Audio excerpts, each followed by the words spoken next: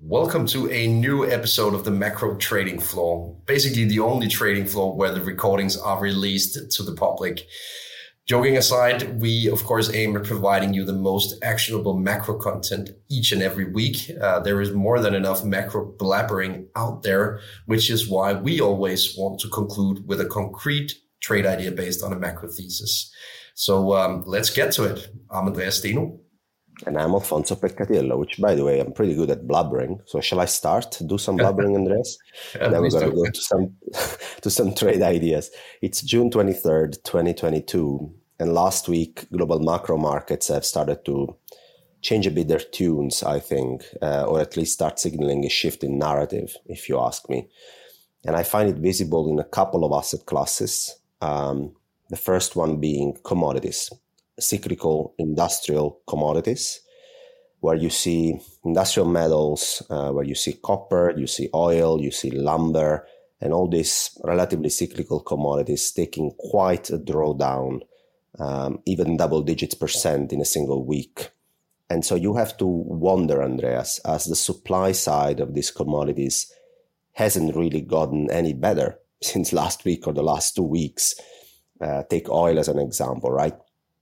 You gotta wonder whether it's demand rolling over or the very first evident signs that that is the case.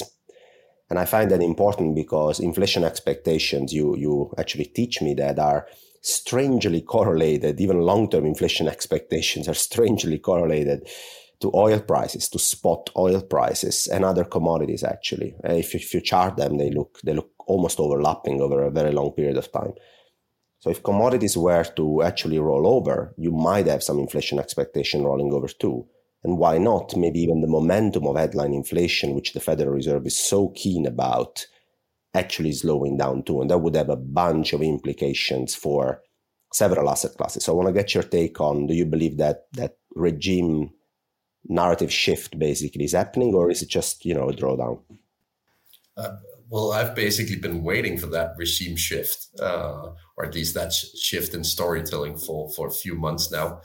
The demand side is quite clearly rolling over. If we look at forward-looking indicators, it holds that story for both Europe, also to a large extent the US. And then we know that the Chinese activity is fairly low as a consequence of the COVID policy over there. So I've been waiting for that signal. And I'm kind of tempted to say that we're close to confirming that signal, that the demand side is now in the driver's seat of commodity pricing, which is an interesting change of scenery. I've also noted how the oil price is basically almost one-to-one correlated with Eurodollar futures in Q1 next year. So when the oil price drops, it also means that the terminal rate of the Federal Reserve is priced lower. And I think to a certain extent that makes sense, given that Powell has been so vocal about the price at the pump, basically. So if gasoline prices are high, then he expects inflation expectations to remain high, as it is basically the most visible inflation for regular people. So if the gasoline price starts dropping, it may be a signal for the Fed to slow down a bit as well. Incredible. I mean, I would never have thought that the Federal Reserve or other central banks would basically try to be short commodities and try to make sure that commodities actually go down. But it is probably what they're trying to achieve. The demand for certain commodities, agricultural commodities or oil, for instance, might be relatively inelastic. And I think the Federal Reserve is trying to test how inelastic it is until they bring it to an elastic point where demand has been damaged enough. Then even probably these more sticky commodities can drop and therefore, start affecting month-to-month inflation prints too. That is also relevant because yesterday, Andreas, in his testimony, Powell gave quite an important speech. And I think he outlined two points I want to get your take on. The first one, he said, by the end of the year or very soon, we'd like to have Fed funds rate as prescribed by the Taylor rule. What? Are you serious? Okay, that was the first thing. And then we can talk about what the Taylor rule might be saying now. And the second one was, guys, these mortgage-backed securities, we started quantitative tightening, right? But we plan to sell some, to reduce the size of the mortgage-backed securities book. The problem is that with interest rates being so high, the amount of prepayments is obviously, of refinancing, let's say, it's obviously lower than it would have been when rates were very low. So the projections for these mortgage-backed securities to mature, well, obviously there will be less of these bonds maturing every month. And if the Federal Reserve wants to achieve basically their target of reducing the MBS on the balance sheet by X billion a month, they actually might have to sell some to the public. That's what he stated yesterday. There's going to be a plan out about selling MBSs. And we're seeing that as mortgage rates are already above 6%. Basically, I have two questions. The first is, what do you make of this Taylor rule comment, which was interesting? And the second one is, do you really think they're going to be selling MBS to the public, and what will be the effect of that? First, on the Taylor rule, I tend to call it the boomer rule myself. I basically thought that it was dead and buried, but apparently it's back in the limelight given what we see in inflation. I guess the simple way of explaining the Taylor rule is that you should allow the policy rate to reflect the sequential changes in inflation and the unemployment rate. So when you have very low unemployment and inflation running above target, then the Taylor rule will tell you to basically deliver a lot of rate hikes. And I guess if we actually allowed the good old Taylor rule to dictate the policy right now, then we would be running at, say, 7, 8, 9% policy rates around the world. But it obviously doesn't take into account the sort of structural changes that we've seen since the inauguration of that rule. So the same unemployment rule as in 1970 is simply not applicable anymore, which is why I think it's a dead and buried concept. But interesting that Paul mentioned it. On the MBS story, I guess it makes sense for the Federal Reserve to look into actually outright selling them. And the reason is that one of the more sticky components in the inflation index is the so-called rent of shelter component. And I would argue that it's quite clearly linked to the nominal price developments in the housing market. So I suppose that the Federal Reserve would like house prices to cool off and maybe even correct a bit lower, because it will help them bring inflation back to target. So in that sense, it's a pretty obvious target for them to look at the mortgage-backed security book that they have on their balance as well. Yeah. But another thing, Alfonso, because if we look at macro land right now, we also have a central bank in the Far East, which is very interesting right now, namely Bank of Japan. They've been defending their yield curve control policy quite fiercely over the past few weeks. Is that something that you would argue that investors should look at? Yeah, of course they should look at. They should look at everything. FinTwit is also Twitter, is very, very vocal about something breaking in Japan. So I would like to get my take to give my take on that. The only entity that can break anything in Japan is Japan itself.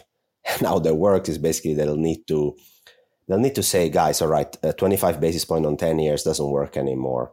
We'll probably do 50 or 75. We'll do a range. And or because the yen is depreciating in a disorderly way, as we are the only central bank left in the world, not even Switzerland anymore is stuck at negative 75 basis point, as we are the only dovish central bank in the world.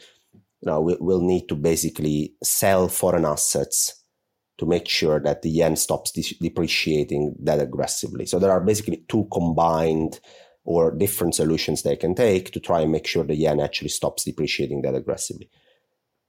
There is nobody who can force this on the Bank of Japan, if not the Bank of Japan itself. The other thing I want to point out is that all the trades that involve trying to time when the Bank of Japan will fold on their policy, if they will, are negative carry trades. So you will be bleeding while you wait. And that is, so it's very easy for Twitter to say, oh, I'm short this, I'm short JGB futures, I am whatever. I am long the yen and short the dollar. Any of all these trades basically involve paying optionality, which is fine. It's totally fine. If you're right, you get quite a payoff, but something is priced in already as well. And that's my last point before I get back to you, Andreas.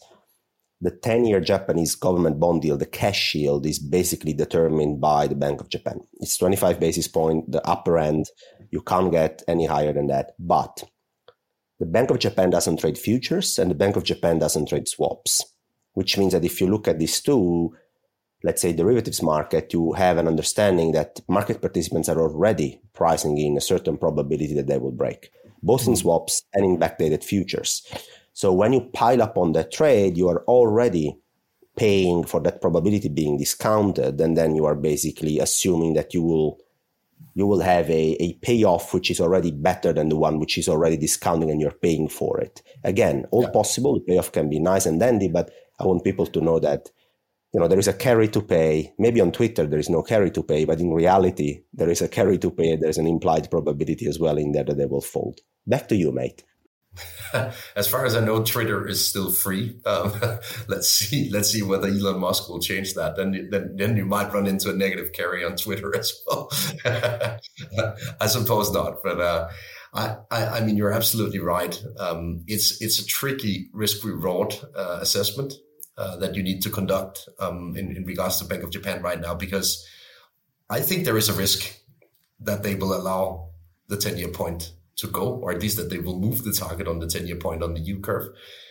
But whether it's tradable and whether you will have a good risk reward of entering that trade, we can get back to that. But that's a tricky assessment, and there are various ways of doing it. I'm probably tempted to take an FX position, but by the end of the day, who knows in terms of timing? Remember when the Swiss National Bank removed the floor from under euro versus Swiss franc? I mean, they didn't give any hints ahead of it, right? Of course you cannot. So this will be a massive surprise once it happens, if it happens. That's safe to say. I think, Andreas, we should ask our guests today, what do they think about that trade, and maybe if they have any other trade ideas, shall we? Yeah, let's do it.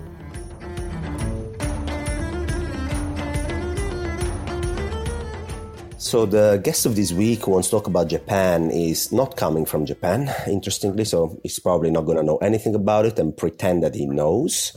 And this actor in front of us right here is the guy who wants to talk about Japan and has a trade about Japan, and it's my friend Andreas Steno Larsen. Welcome to the show. Cheers, mate. After a truckload of public demand, I am back with my inverse Steno ETF. All right, ladies and gentlemen, you know the rules of the inverse Steno ETF. Andreas calls for a trade, you do the exact opposite, and you'll be rich. It's great. Just kidding, mate. So let's have a bit of a deeper chat about Japan. It's a topic of interest of late. So walk me through your rationale on what the heck is going on with the Bank of Japan. Well, it's quite interesting that they're kind of the only central bank still stuck in an old regime. Even the Swiss National Bank is now moving. And it strikes me that in this kind of reverse currency war that we are amidst currently, Bank of Japan is the only central bank not joining it. They have slowly but surely acknowledged that it is an issue, that the Japanese yen weakens as fast as it does right now. There is even an ongoing debate between the Prime Minister and the Bank of Japan on this exact topic. But still, I think it was last week, we had a very clear majority in favor of keeping the 10-year yield curve control intact at 25 basis points. So my thesis is basically that behind closed doors, they are slowly but surely starting to debate with each other how to handle this situation. Because obviously, if the Japanese yen weakens at the current pace throughout this quarter, then even Japan will be faced with inflation. That's quite the news, right? If we look at headline inflation, they are running at a bit more than 2.5% right now, which is, I guess, fairly benign if you compare it to other jurisdictions around the globe. But still, if we pencil in the developments that we've seen in FX space over the past weeks and if we basically extrapolate that trend alongside higher food and commodity prices, which are still not fully reflected in the Japanese CPI index, then I'm fairly sure that we will at least get above 3%, which in case would likely lead Bank of Japan to at least debate the current policy stance. So I actually think that there is a chance that they will have to do something. And I guess markets also kind of reflect that already. But Andreas, let me try and play devil's advocate. For the last 20 years, Japan has seen core inflation at 0% on average, 0.2 actually for the last 20 years, basically nothing. They've been screaming to get some inflation and inflation expectations picking up somehow. And my point is, if I look at inflation swaps in Japan, even the front-end inflation swaps, those would be more impacted by food prices, and Japan is a net importer of about anything, energy, etc. Those would have to reflect somehow that inflation expectations, they should reflect these higher prices and go up. And if I look at front end, we're looking at maybe 1.5% inflation expectation. If I look at the back end, I'm looking at 5-year, around 1%. So a country that has always screamed for inflation, a country that has always tried to re-anchor inflation expectations higher, finally has a chance to do so. And now you're telling me, no, dude, at some point they will fold. So what do you make of this counter argument? Well, of course, if you look at the Bank of Japan from sort of an average inflation targeting perspective, the concept that was launched by the Federal Reserve in September 2020, then I guess they have all the leeway in the world. I mean, they could just continue doing this for another couple of decades. The question here is whether the public in Japan will accept energy and food prices skyrocketing as a consequence of FX effects. That's basically the thing to consider for Bank of Japan. It's very, very easy to tell the public that you allow inflation to go above target. But as soon as the inflation is actually above target, it's a whole different thing. So I don't think that they will consider 20 years of weak inflation history if inflation actually starts rallying. There is no leeway as soon as inflation is running 2-3% above target, if we get there. But the reason why I'm not fully convinced that they will do so, I only imply a probability of them doing so, is that inflation expectations obviously also matter for actual inflation. So as long as back-end inflation expectations are around 1%, then there is at least no risk of a wage to price spiral. And that risk is obviously much higher if you look at it in the US or in Europe. So point being, if spot inflation runs hot, then no one dares to even consider the history. But ultimately, I don't think they have an inflation issue. I'm also saying that. So these policymakers are fun, Andreas. I mean, they talk about average inflation targeting, and then if inflation picks up a bit above the 2%, then they have to fold immediately, right? But it's the crux of a policymaker that wants to keep things under control in a certain controlled environment. And, once inflation expectation go too much to the right of the distribution, then they feel compelled actually to act and bring things back into this controlled area. Now, another question I have for you on Japan is they basically have two ways. Let's assume they are keen in stopping this disorderly depreciation of the yen. They consider it to be disorderly. They want to stop it. They have two ways to do that, I guess. One is to make sure that domestic interest rates are higher and relatively attractive compared to foreign interest rates abroad, and therefore bring back capital in Japan and therefore appreciate the yen this way. Or they can simply just do it themselves. Japan has been a capital exporter for the last, 30 years. And so they've accumulated a huge amount of foreign assets. What they could do as well is to basically sell some of those and then repatriate money back in Japan. That would also appreciate the yen to a certain extent. What strategy do you think they will go for and why? I mean, ultimately, if they allow the yield curve control to move, or at least they allow the target to move to another level, let's say 75 basis points or whatever, we're just assuming that now, then I guess the repatriation will happen by itself. Japanese pension funds will start buying local bonds again to a larger extent. At least the relative value gets better. And that's at least one way of doing it, which is fairly obvious to me. So if they're not saved by external factors, and I want to get back to those in a second, then I think that's the most straightforward way of actually doing it for Bank of Japan, because they can credibly move that target, and then they can probably also strike a deal behind closed doors with Japanese pension funds that they will actually get back in the local market buying if they move the target a bit. All right, so I think I sense that you believe that Japan can hold the ground for only as long as they can, really, which is when inflation starts exceeding 2.5% to 3% for a couple of months maybe, and then all of a sudden this implied average inflation targeting falls and they'll have to take action. And however they do it, they're probably going to strengthen the yen compared to what's priced in right now. So if you have to look at structuring a trade, how would you think about that? Well, first of all, I think this trade will work in a couple of scenarios. First scenario being that the interest rate pressure will remain very fierce on Bank of Japan. I think it's quite visible from the amount of speculation that we've seen in futures that big institutions are betting against Bank of Japan right now.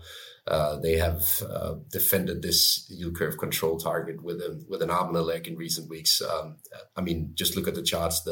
The outright amount of buying that they've been conducting is just massive compared to the last few years even.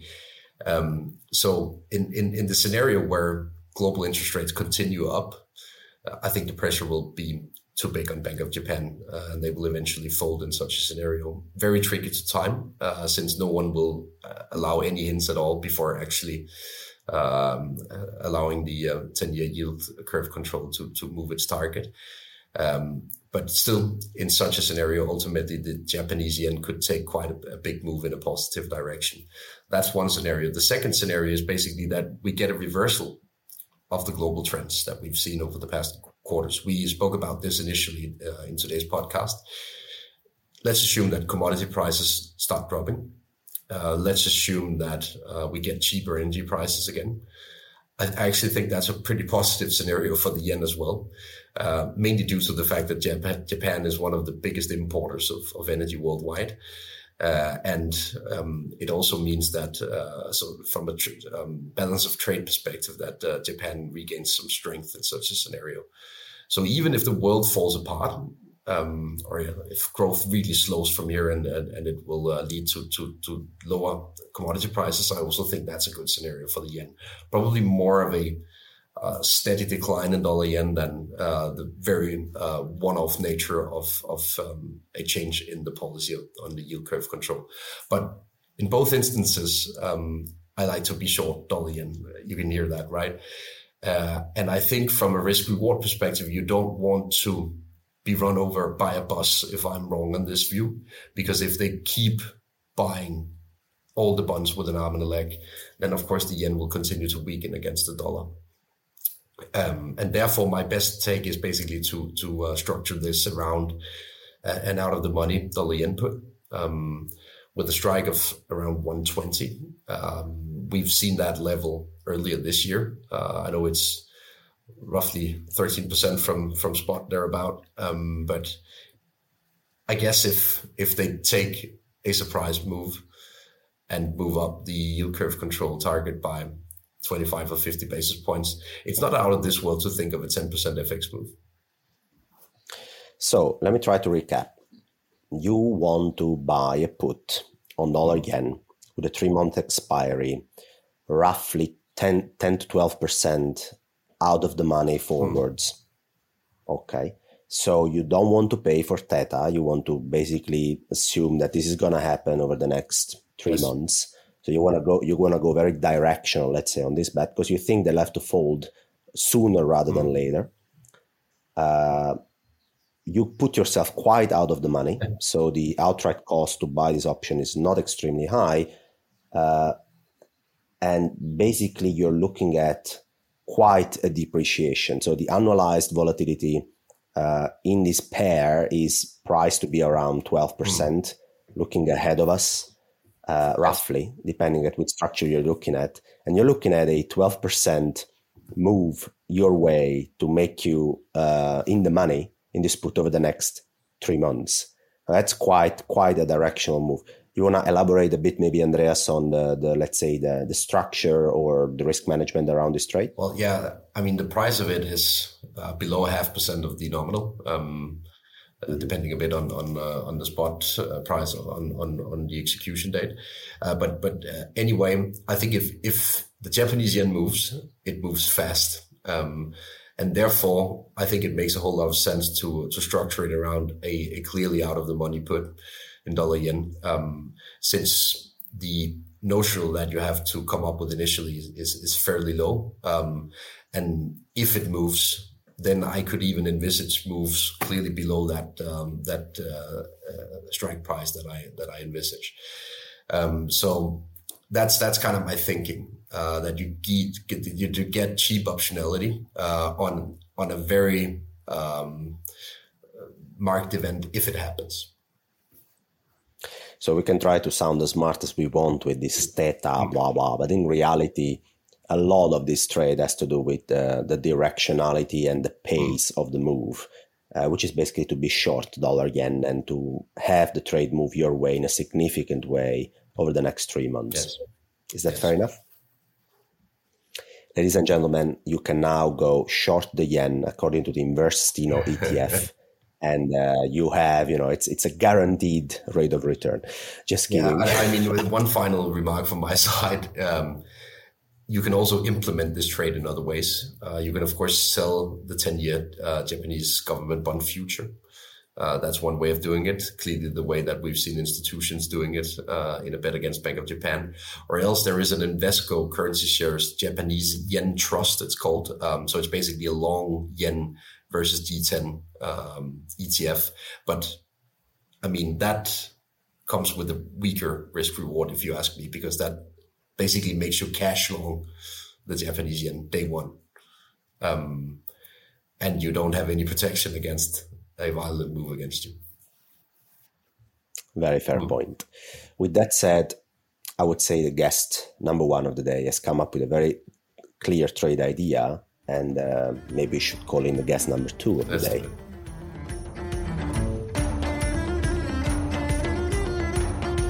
So it's time to introduce the second guest of the week. And I don't think you need to be a mathematician to guess who it is. It is my friend Alfonso Picachiello. Alf, I know you've been short on equities in a while. Is that still the case? What's your thinking about equity markets given the developments that we see worldwide right now? From time to time, I'm lucky enough to be right too, Andreas. So the short on S&P from 43.85 on the futures has been running well. The macro narrative has been unfolding, all good and dandy. But right now, the situation is a bit shifting, I think, under the surface. And it's shifting towards, from multiple compressions that we have seen happening, towards, I think, the growth scare that is coming closer and closer. In the intro of the podcast, we have discussed a couple of demand destruction market signals, but there are plenty of forward-looking indicators that are pointing towards that for months now. And we can point to the Philly Fed CEO survey, where they ask a bunch of 125 CEOs in America, what is your perspective on new orders coming in over the next 6 to 12 months? The answer to that survey is the lowest in a decade. If you look at ISM new orders against inventories, also pretty low and going down. If you look at the amount of credit being created on a second derivative basis, so the acceleration or deceleration, also deeply negative. And I can continue on and on with forward-looking indicators telling us that growth is about to slow down very fast. One additional thing, even the New York Fed has updated their own model, projecting real GDP to be negative, both in 2022, it's this year, guys, recession this year, as a base case from the New York Fed GDP forecast model. And they also forecast GDP to be negative in 2023. So we're talking about a 2-year long recession.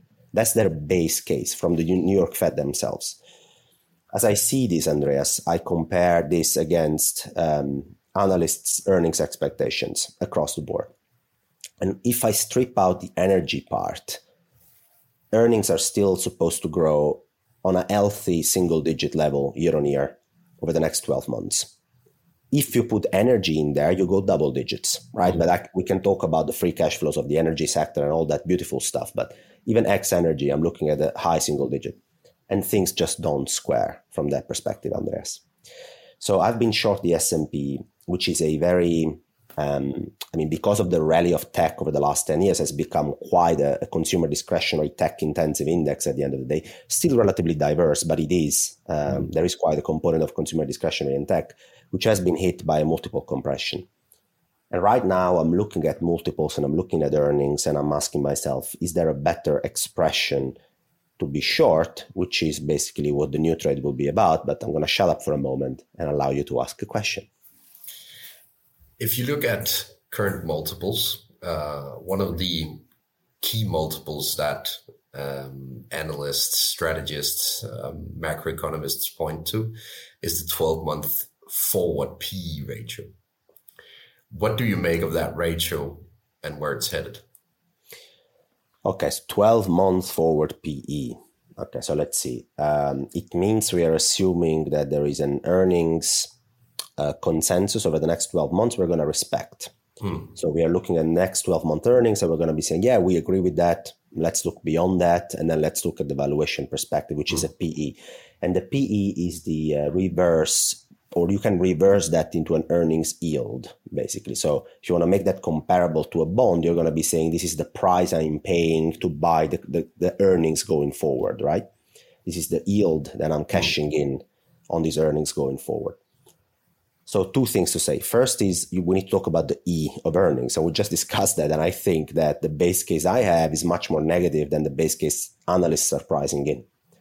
So I need to make sure I discount some of that in the 12-month forward PE because I don't agree with analysts at the end of the day. And the second thing is the earnings yield itself. And people look at that in a silo.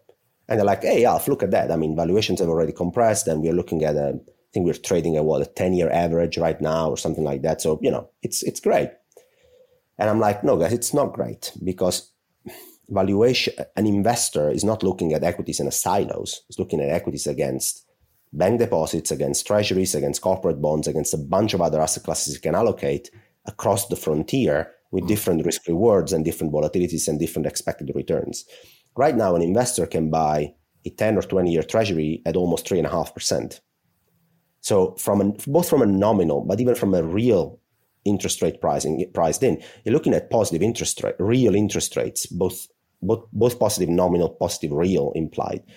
And that makes the attractiveness of that earnings yield implied by the forward PE much worse.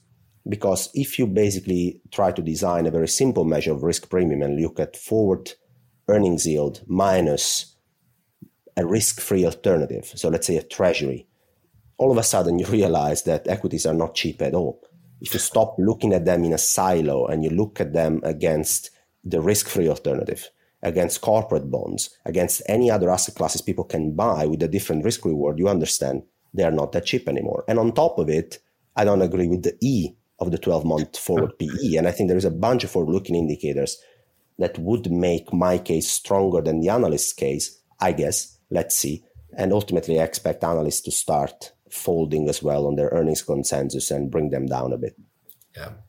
I mean, on a very simple chart, if you look at 12-month forward PEs, they look fairly average compared to history. But you're obviously right that if they're based on optimistic E's, so the earnings cycle, then obviously that's not comforting anyway.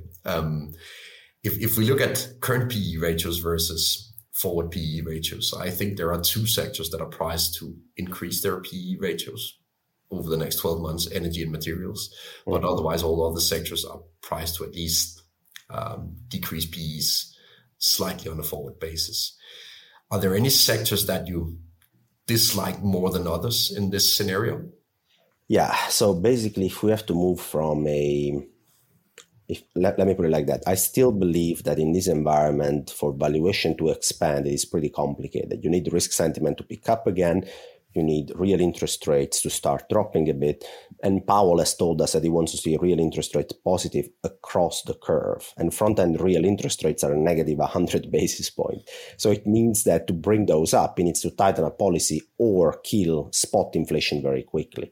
That's not necessarily a very supportive environment for valuations, but I think there is even a less supportive environment for earnings going forward. So if I look at the sectors that are impacted by both valuation and earnings, and I put them on a scale, I see that small caps in the US are, in my opinion, pretty vulnerable right now. And people will be looking at me like, "Oh, the Russell already dropped 20% year to date. What are you looking at here?" And I'm looking at more because I think an earnings recession is about to hit us. And if that is about to hit us, then ultimately the Federal Reserve will have to fold at some point. And once they do, Andreas, even before they do, I think the back end of the bond yield curve will start to signal that we are about to revert to a mean for long-term bonds. As we do that, the curve will deeply invert, if I am right. And as 30-year bond yield and 10-year bond yields will probably have to drop a bit for that curve to invert. Stuff like good quality tech might get a slight boost on the valuation perspective as people start to, look at discounting these very long cash flows with a lower yield, which will be the slightly lower 10-year or 30-year bond yield. That is not the case for small cap.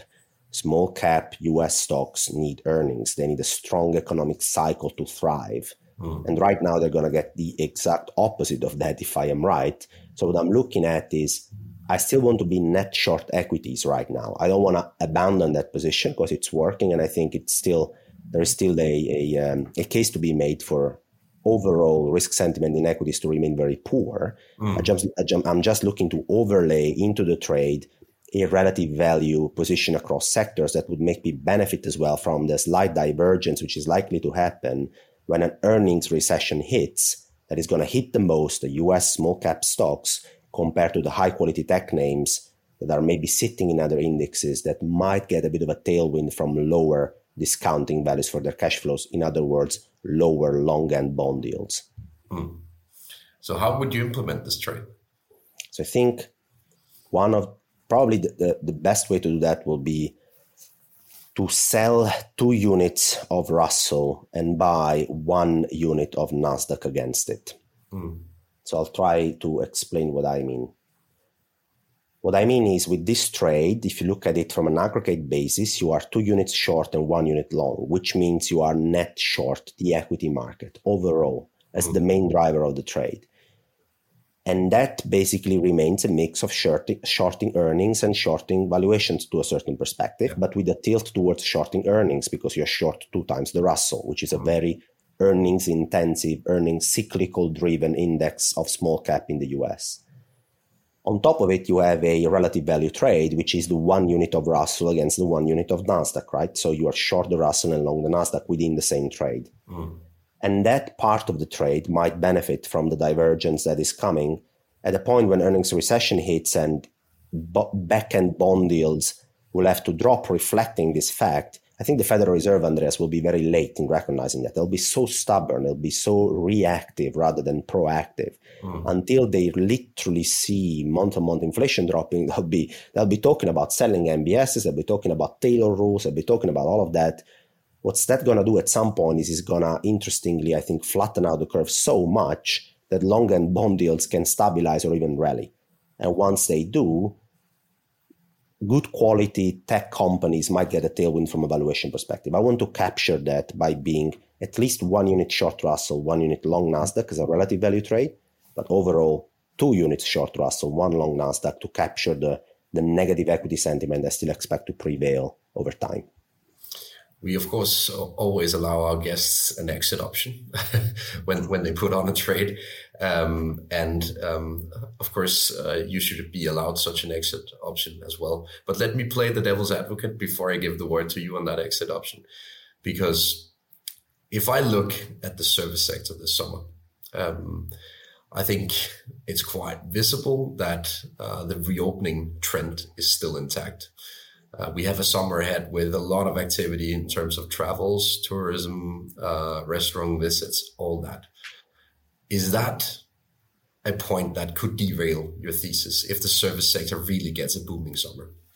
Yeah, Andreas, I mean, basically I am terribly wrong if I get a cyclical economic growth ahead of me, which is very strong, and it drives earnings to be strong, and it validates the Federal Reserve hiking cycle. So you'll have the Federal Reserve hiking into a cyclical growth uptick. Then I'm really, really, really wrong, because the Nasdaq leg of the trade will suffer out of sustainably higher interest rates. So not flatter curves, but rather even a bit steeper curve, because the economy is picking up. On top of it, 2 units short Russell, I'll get completely smashed because earnings will rally out of this cyclical economic growth. So, that's a horrible trade in that case. If I'm looking at the distribution of outcomes ahead of me, I'm wondering how can we stop the machine of tighter financial conditions that are hitting the economy over time in a more than linear way. So one point I want to come across with is people expect that if we make financial conditions tighter across the board, mortgage rates, corporate spreads, yields, whatever, it's going to have an impact over the economy, and they extrapolate it's a linear impact. Well, the reality is slightly different, because our economy is so leveraged and our system is so hyper-financialized that once you start seeing negative impacts, the longer financial conditions are tight, the higher the probability that some domino knock-on effect because of the embedded leverage in our system will start to hit. And then I'm wondering, how can we engineer not only to stop the bleeding, but to actually make our economic cycle go up, so change the momentum in earnings and economic growth. I find that extremely, extremely complicated, Andreas. That makes me want to have the trade. How can I be wrong? Well, if the economy starts, humming on all cycles and goes all the way up to a, basically a very healthy above trend growth, honestly, I don't see that happening. No, me neither, actually. So to conclude, you want to be short 2 lots of the Russell and long 1 lot of the Nasdaq index, basically betting on an earnings recession, and the earnings recession narrative taking over from the multiple contraction narrative. That was it for my trade, guys. So now you can go and buy all the Russell you want, and you're going to be fine with it.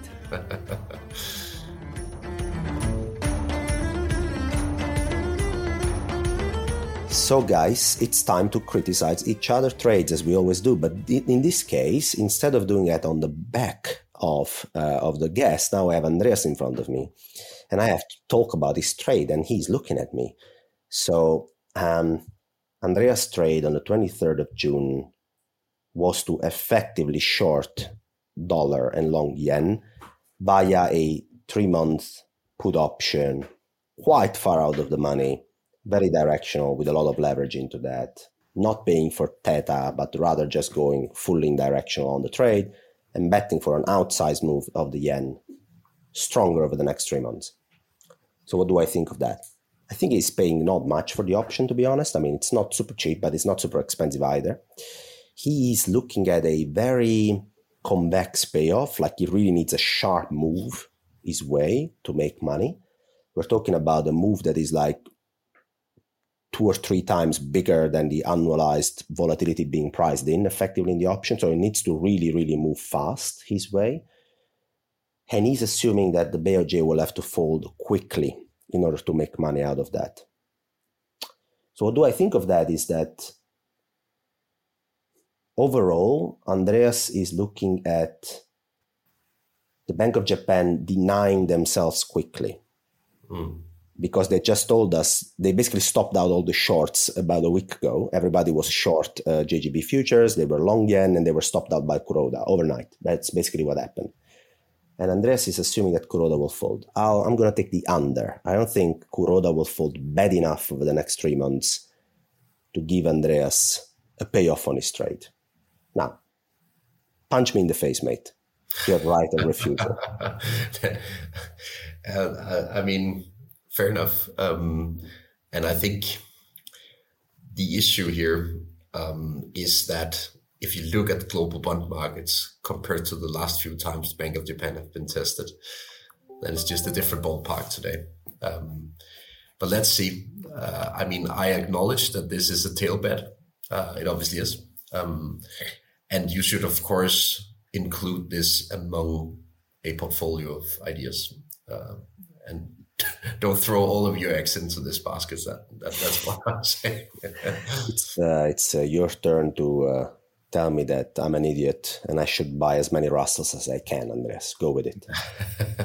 I suppose you like your own idea, at least. I lean the same way. I have to admit that. If I tend to look at earnings in a very simple way. I have a cost-based model, which is essentially a result of upcoming wage pressures. And then I have a model on GDP or PMIs, so basically a measure of the demand side of the economy. And I think it's fairly simple. If the GDP trend is headed lower, I'm absolutely sure that it is. And on the other side, if the cost pressure slowly but surely builds beneath the surface, then you have a weak top line and a firming cost side at the same time. Well, net earnings down, margins squeezed, etc. I don't think it's much more tricky than that. So from a risk reward perspective, I tend to like this trade. What I'm obviously a bit scared about here is that, and I'm saying this because I've been wrong-footed on it in March, is that it is unprecedented times in terms of inflation and the reaction that we get in the far end of the yield curve. And there is a risk that you get run over by a bus if inflation doesn't come down. Yes, on this trade, I think. Imagine, at least on the Nasdaq leg of it. Yeah. Imagine that leg of long Nasdaq, short Russell, and imagine the Federal Reserve goes like, well, we don't think we have tightened financial conditions enough. We're going to do some operation twist. We're going to sell you some long end bonds, and we're going to buy back some short end bonds, and then we're going to kill the long Nasdaq from off, because that's really going to get bad at that point. But that's why I put in, Andreas, 2 units of short Russell, one unit of the other one, because the idea is still to be short equities at the end of the day. If they do that, I can tell you the Russell doesn't have a good time either. I can tell you. So, yeah. I mean, so you basically, as long as the market doesn't bounce, then you're okay here. Well, let's see. Guys, you have 2 trades now to do the opposite, because that's the nature of this podcast. Andreas and I say a trade, you do the opposite, you make money, right? Just kidding. Thanks for following us every week. The numbers of listeners is going up. You're great. Tell a friend if you enjoy this podcast. Subscribe to the podcast app. Give us a review. Give us feedback. Tell us who to invite on the podcast. Make sure you interact with us, because we're always looking for macro strategists, traders, good guests that can discuss with us the next macro trade idea on the macro trading floor. And we will be back next week with a hedge fund legend. I'll leave it with that this week. See you next Sunday. Ciao, guys.